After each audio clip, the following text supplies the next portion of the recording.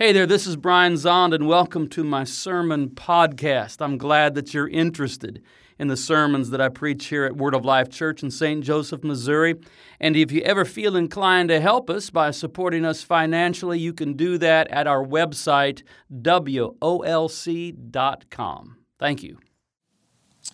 Lord Jesus, we come before you this morning, and we recognize your presence here in the midst of us, Lord, as we gather in your name. We thank you for your presence.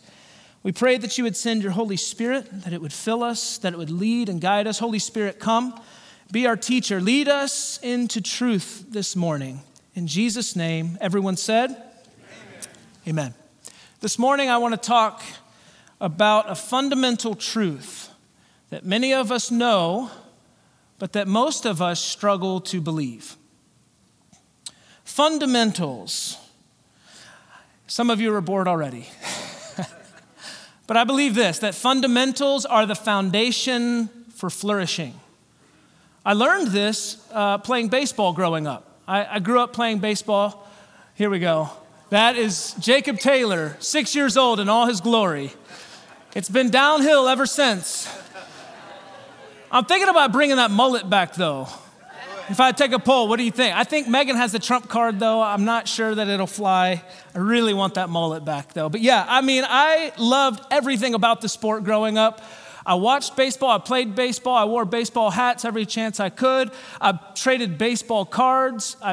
Baseball was life. It was baseball and Jesus for me growing up. And anytime we were in a baseball game and things began to spiral out of control, or anytime we found ourselves in a losing streak. Any Royals fans know about that? Ow. This is what every coach I had would do. Every coach did the same thing. I had lots of coaches, and every coach would huddle us together.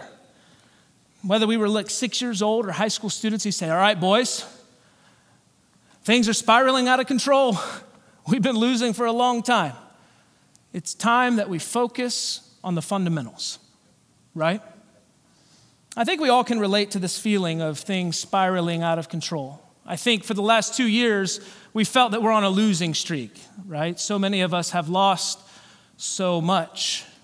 And so in the midst of our society right now that's filled with anxiety and division and depression, which leads to questioning of self-worth for so many because of our isolation during this season, in the midst of this spiraling out of control and this losing streak, I'd like to be this morning for us the voice of a coach. As we huddle together in the sanctuary and online, this morning, can we just pause all of that and can we take some time to focus on the fundamentals together?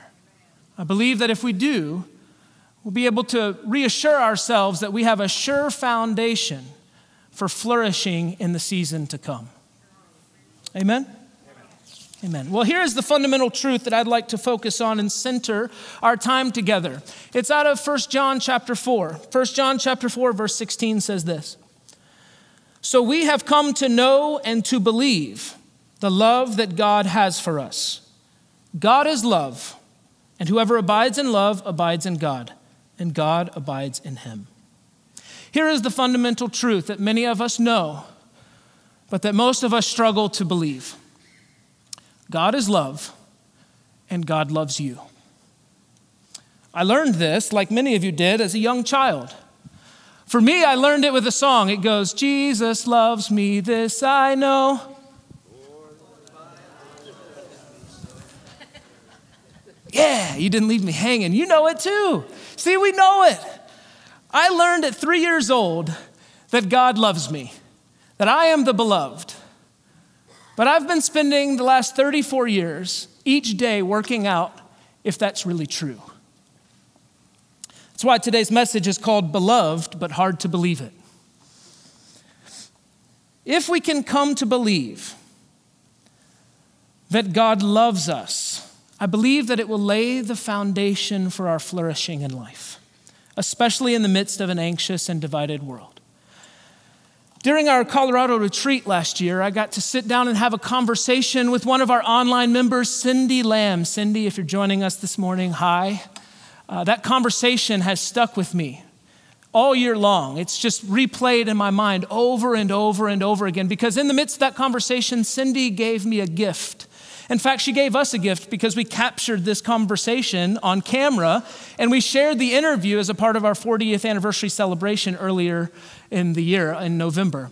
And I thought once again this morning, before we go any further, that I would once again share this gift from Cindy with you all. So check out this video. My name is Cindy Lamb, and I'm from Oklahoma City. I didn't find Word of Life first. I found Brian Zahnd first. I was attending the Apprentice Gathering in Wichita several years ago. Brian was one of the speakers, and I was really drawn to his message. I had a really transformative experience as a college student with a college pastor. One of the things she taught us in our discipleship group was, she said, I'm going to teach you a simple prayer to pray, and I challenge you that if you pray this prayer, it will change your life. I thought, all right, I'm going to do it. And she said, it's so simple, you will be tempted to discount it. But the prayer is simply this: God, teach me that you love me. And not overnight, but over time, that prayer began to change me. And I began to really believe, not just here, but deep in my soul and body, that God loved me. Go forward another 20 years, I was married, I had 2 kiddos, I was pregnant with our 3rd, and my husband, on his way to church on a Sunday morning, my boys had fever and I stayed home with them, had a head-on collision with a drunken teenager. 6 weeks after the wreck, I went into the hospital. He's on one floor in a coma, I'm on another floor, giving birth to our 3rd child. Months later, he comes out of the coma slowly, eventually came home after 22 months of some kind of rehab or hospitalization. And I remember sitting in that waiting room, waiting for Steve to wake up, and feeling the very real presence of God, and writing a thank you note to my college pastor, and said, I'm in so much pain. I don't know my future, but I know that God has not abandoned me. And I know that God loves me and Steve and my children. And it's because of the prayer you taught me to pray.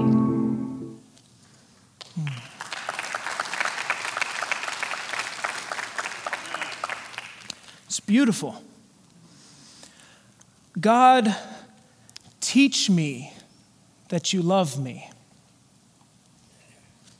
It's so simple, you'll be tempted to discount it. God, teach me that you love me. If you can learn to pray this prayer, it will change your life.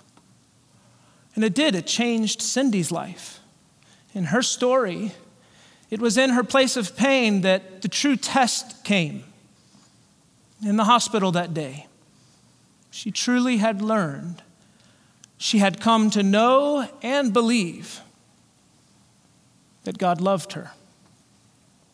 It is in the midst of pain, in the midst of sorrow, in the midst of struggle and loss, that we often ask the question, God, where are you? And it may be hardest to believe that God is love and that God loves us in the season of pain, in the midst of sorrow. But I believe, as Scripture tells us, that God is near the brokenhearted. Amen? God is near to the brokenhearted. And I believe that God does. He desires intimacy with us, not just when we have it all together, not when we're on the mountaintop, but rather when we walk through the valley of the shadow of death. God desires for us to know that He is with us. He desires intimacy with us, not when we are well, but when we are sick, not when all is going well in our lives, but when all is falling apart, not when we are on the mountaintop, but when we are in the valley low. In all of those moments, every moment of life, the good, the bad, and the ugly, the joy and the sorrow, God desires intimacy with us, to be with us, to make his presence known to us, to draw near to us. And as the famous psalm, Psalm 23, this psalm which I just delight in praying over my daughter every night at bedtime. It says, though I walk through the valley of the shadow of death, I will fear no evil, for you are with me. 1 John 4 goes on to tell us that there is no fear in love, but perfect love casts out fear. Did you know that there seems to be a kind of fear that permeates our current age? Do you feel that? It's a fear that permeates our current age, and it expresses itself. It's often experienced for many of us in the form of anxiety.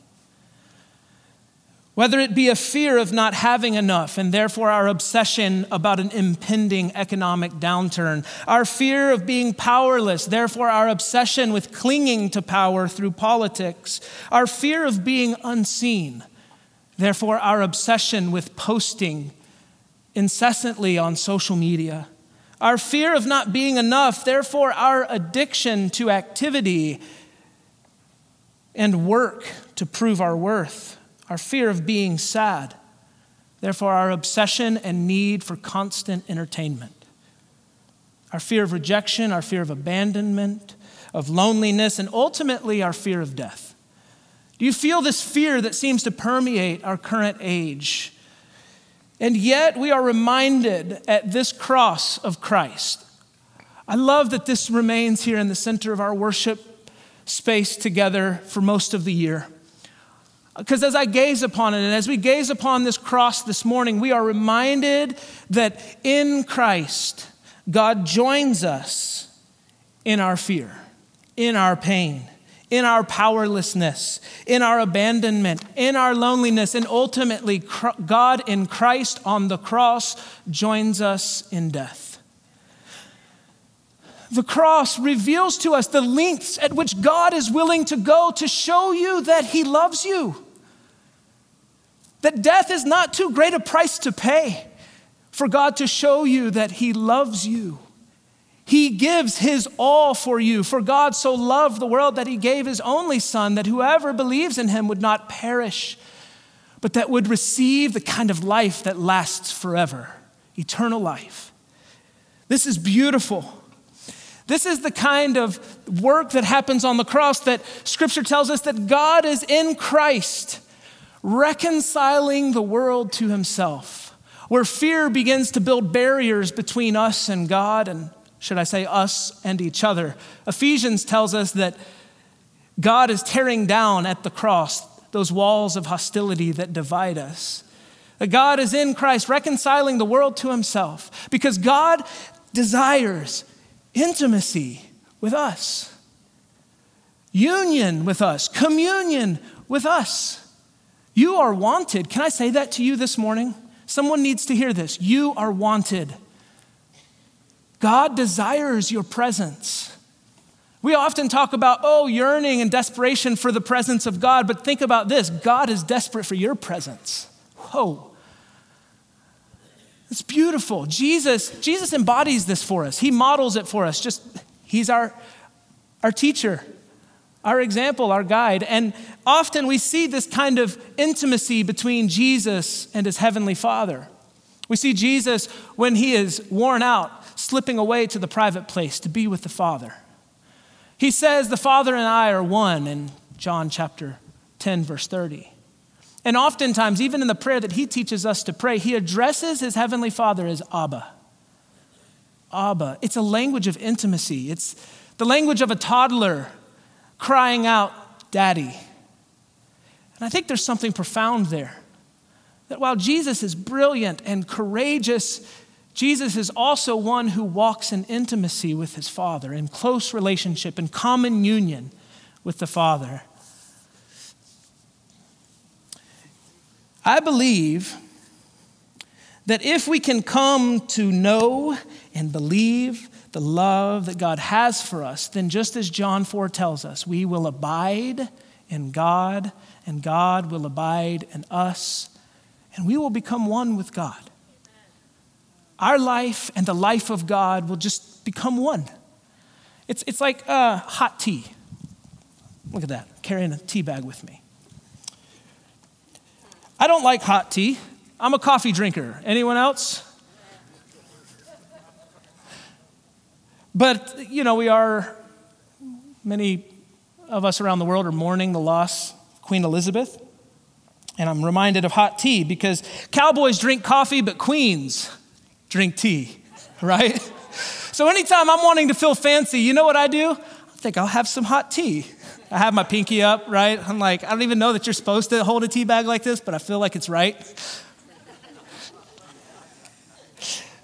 And you know what I do when I brew tea? This is what happens. I put on the kettle, the water gets hot, and I get a coffee mug, and I pour the water in my coffee mug, steaming hot, and I get out the tea bag, and I begin to anxiously dip, right? Over and over and over and over, I'm dipping the bag. Anyone else a dipper in here? Do we have any dippers when it comes to making hot tea? You're dipping over and over, and you're going, come on, I need some hot tea right now. Like, I know there's caffeine in those leaves. Give me that caffeine now. Like, I gotta have it. I know there's a picturesque, idealistic fall, autumn moment waiting to happen in this tea bag where I can sit down next to the fire and be at peace. And so we anxiously dip our tea bag. Hopefully we get our tea quickly. But anyone who's an actual tea drinker, do I have any tea drinkers in the house? Hot tea drinkers. Okay, I know you're slowly raising your hand, but they know that tea needs to steep, right? That to actually make good tea, you simply place the tea bag in the water. There's nothing that needs to happen, no activity, but the tea bag simply needs to be completely submerged in the hot water. And not overnight, but over time, as Cindy would say. Not instantly, but about 4 minutes, I think, for most teas. The water will completely saturate the tea leaves. And at that moment, when every fiber of the tea is saturated, it begins to release its flavor. And the water and the tea become one. I believe this is a picture of what God desires of us.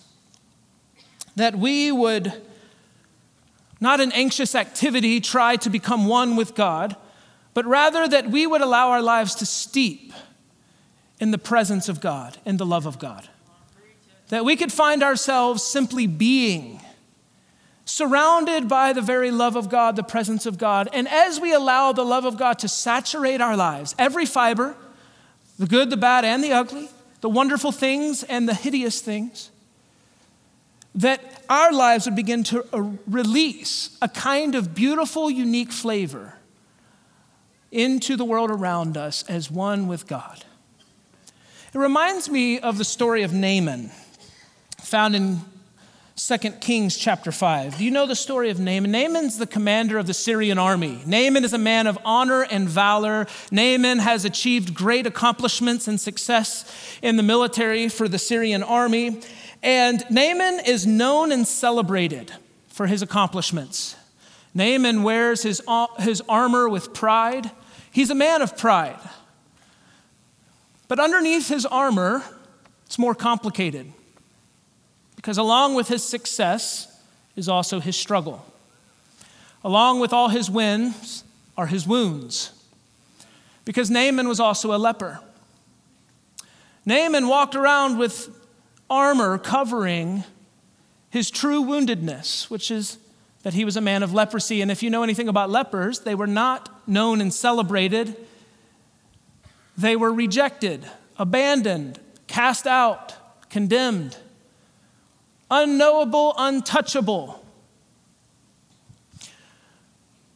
Naaman often wondered, I'm sure, this is not in the text, but read between the lines, what would people do if they really knew? Would they still love me? Would they still like me? Would they still celebrate me, or would all be lost? I'm sure he lived in perpetual fear and anxiety of the truth being known. And in an ironic turn, which God seems to do in Scripture, it's a little girl who serves as a servant in the house of Naaman who comes to know him fully. To know the complicated man who is Naaman, the warrior and the wounded, the story of success and the sorrow that he carries from the illness in his body. And she says to Naaman, I believe that you can find healing if you go and find the man of God in Israel, the prophet of the Lord. And so Naaman has a glimmer of hope for his story. And he goes to the king of Syria requesting permission to travel to the land of Israel to see the prophet of the Lord. Permission is granted. Naaman takes his entourage of men and he heads to the house of Elijah. He shows up at the door, expecting in a culture of hospitality and honor that Elijah, the prophet of the Lord, would answer and welcome him in and have a feast, a meal prepared to sit and welcome a man of valor and honor into his home. But instead, Elisha sends his servant to deliver a message. Go and bathe in the Jordan River 7 times, and you will be healed. You would think Naaman would be overjoyed. Thank God there's an answer. I traveled, a little girl in my house. She knows my struggle, my sorrow, my pain, my brokenness, my illness. There is no cure for leprosy, and yet there is hope. And all the way there, I'm sure he's thinking, God, I hope this works. God, I hope this works. He shows up and he's given an answer. Go bathe in the Jordan 7 times and you'll be healed. And you would think that his reaction would be thanksgiving. But instead, Naaman, accustomed to living from a place of pride and ego, projecting his, if you will, his false self into the world, living from a place of insecurity, propped up by this kind of man of valor mask that he wears, the armor covering his true woundedness, he reacts in anger. You know that often insecurity reveals itself as anger? Can I just say that? And that often anger is rooted in fear. He reacts in anger. He's furious. Why? Because how dare Elisha send his servant? Does he not know who I am? I am Naaman. Naaman the Great, the commander of the Syrian army, and yet he sends a servant, a lowly servant, to deliver a message. And what's more, he wants me to go bathe in the Jordan River, the dirty river among a dirty people. Does he not know the beautiful rivers that we have in Syria? Do you hear the ego and the pride? Do you see the insecurity, the fear that manifests in anger? But thank God, Naaman's heart of stone begins to soften. And he makes a decision to walk in the way of humility. And maybe for the first time in this mighty warrior's life,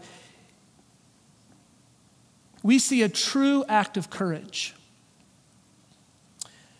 He leads his entourage down to the banks of the Jordan River, where for the first time maybe in his whole life, among his comrades, he lets down the armor.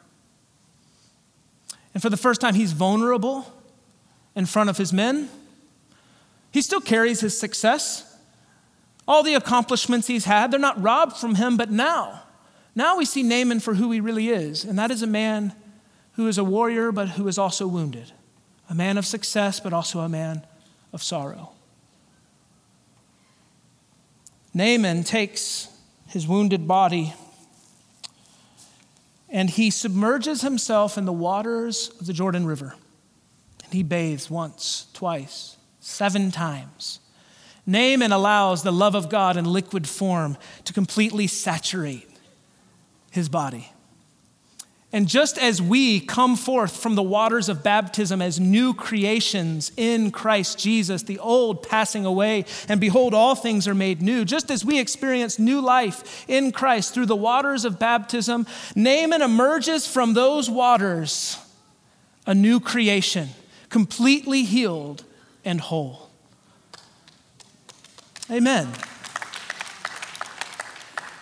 How often are we like Naaman? We compensate for our woundedness and our insecurities by putting on a front. We wear our armor, if you will. We live from a place of insecurity, projected as a false confidence. We ensure that we're defined by our accomplishments rather than being known for who we really are.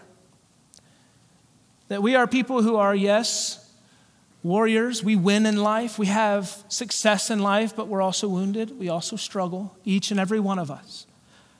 This is the human condition, to live in the tension between success and struggle.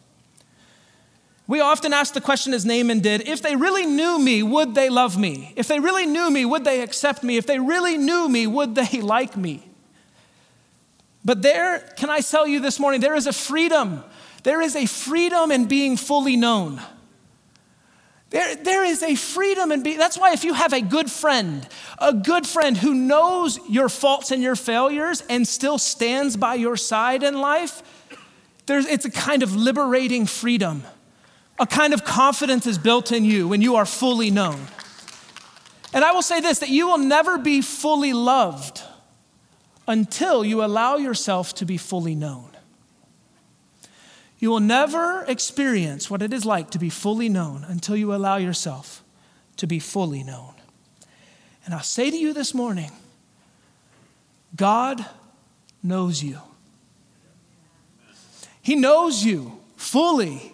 He knows your wins and your wounds. He knows your successes and your struggles. He knows you and he loves you in your illness, in your shame, in your pain, in your sorrow, in your fear. God knows you and loves you. I'm going to say it again. God knows you and loves you. Hear me what I'm saying. God knows you and loves you. This is such good news. As you are right now, you have nothing to prove, nothing to do, just to sit and receive, to steep in the love of God, that you are fully known in this moment as you are. There is nothing you can hide from God, and yet the response you receive is love.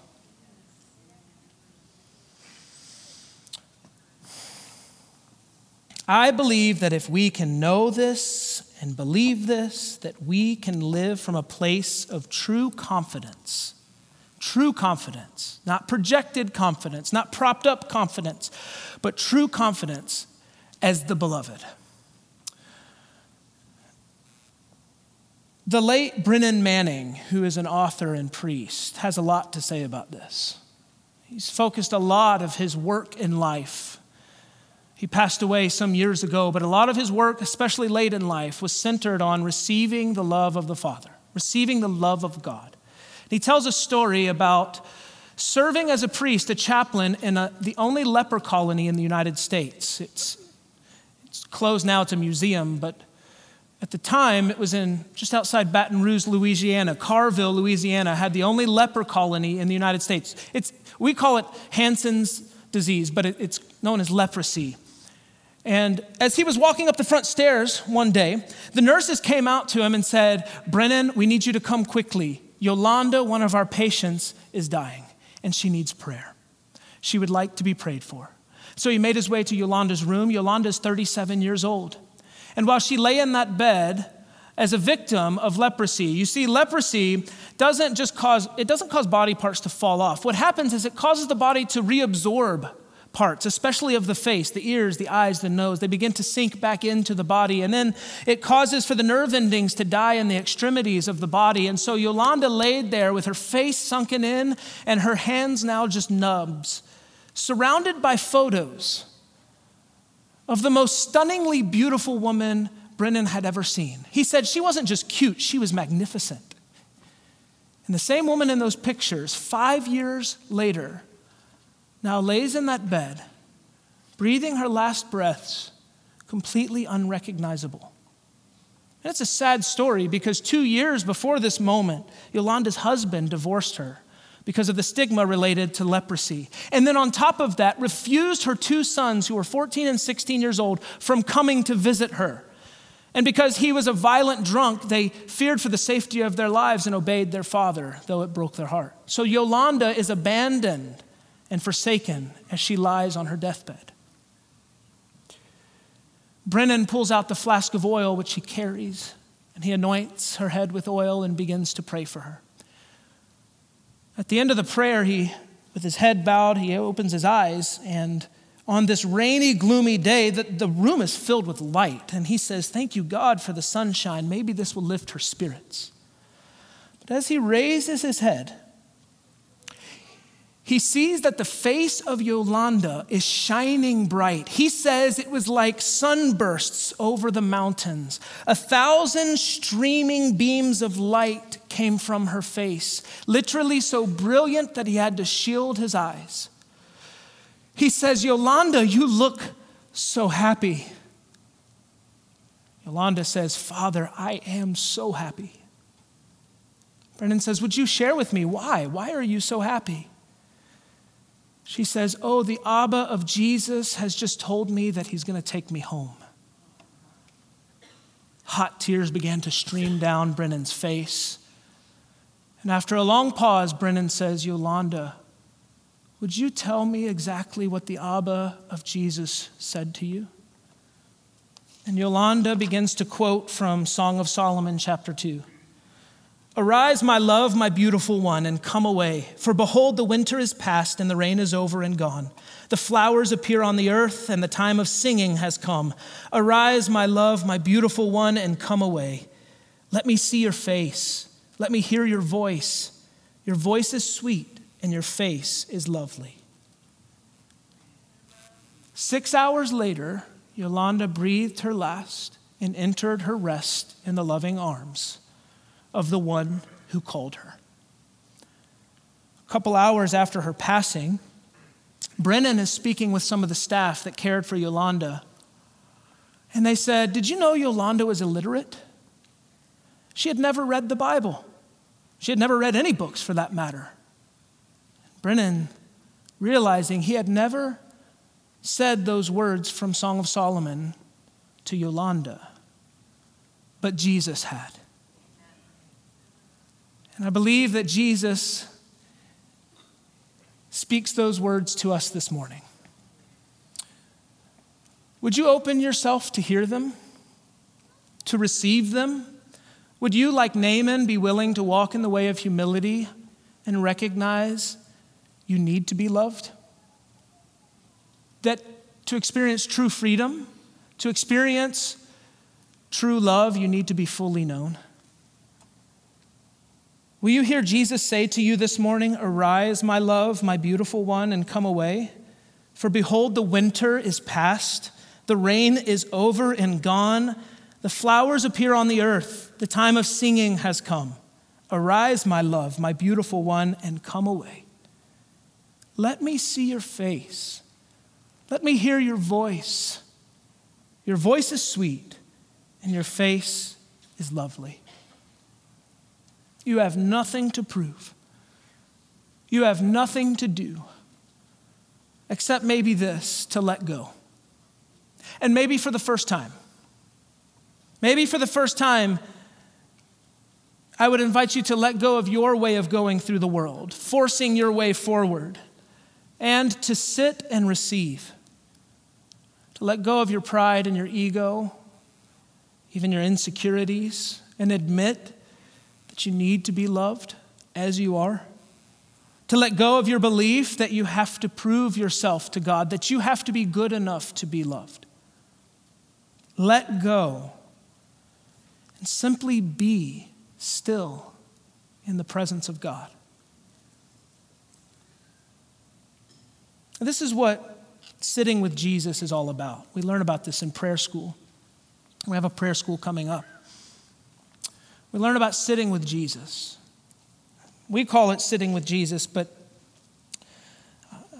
most people call it contemplative prayer. And Rich Villodas shares this in his latest book about contemplative prayer. He says this, he says, contemplative prayer recognizes that our prayers do not bring God to us, but position us to grow in our awareness of God's nearness.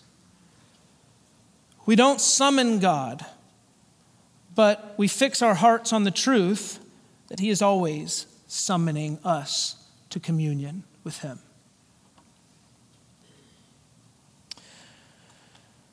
I pray that we can fix our hearts on the truth that God is love and that God loves you. God desires to be with you, just as you are, that you may be fully known and therefore fully loved. Even with all your junk, with all your shame, with all your pain, with all your accomplishments, with all your success, with all your fear, all your greed, all your lust, all your sin, all your failures, all your insecurities, all your doubts and your anxieties, all of it, May it be fully known in the presence of God, and may you experience, maybe for the first time, even this morning, in this moment, the love of God for you. And if we can accept this love, which is available to us today, then we can go into the world out there, which is divided and anxious, and become a confident, calm presence to a world who very much needs the same love that we've received. Amen? Amen. Would you stand on your feet with me this morning?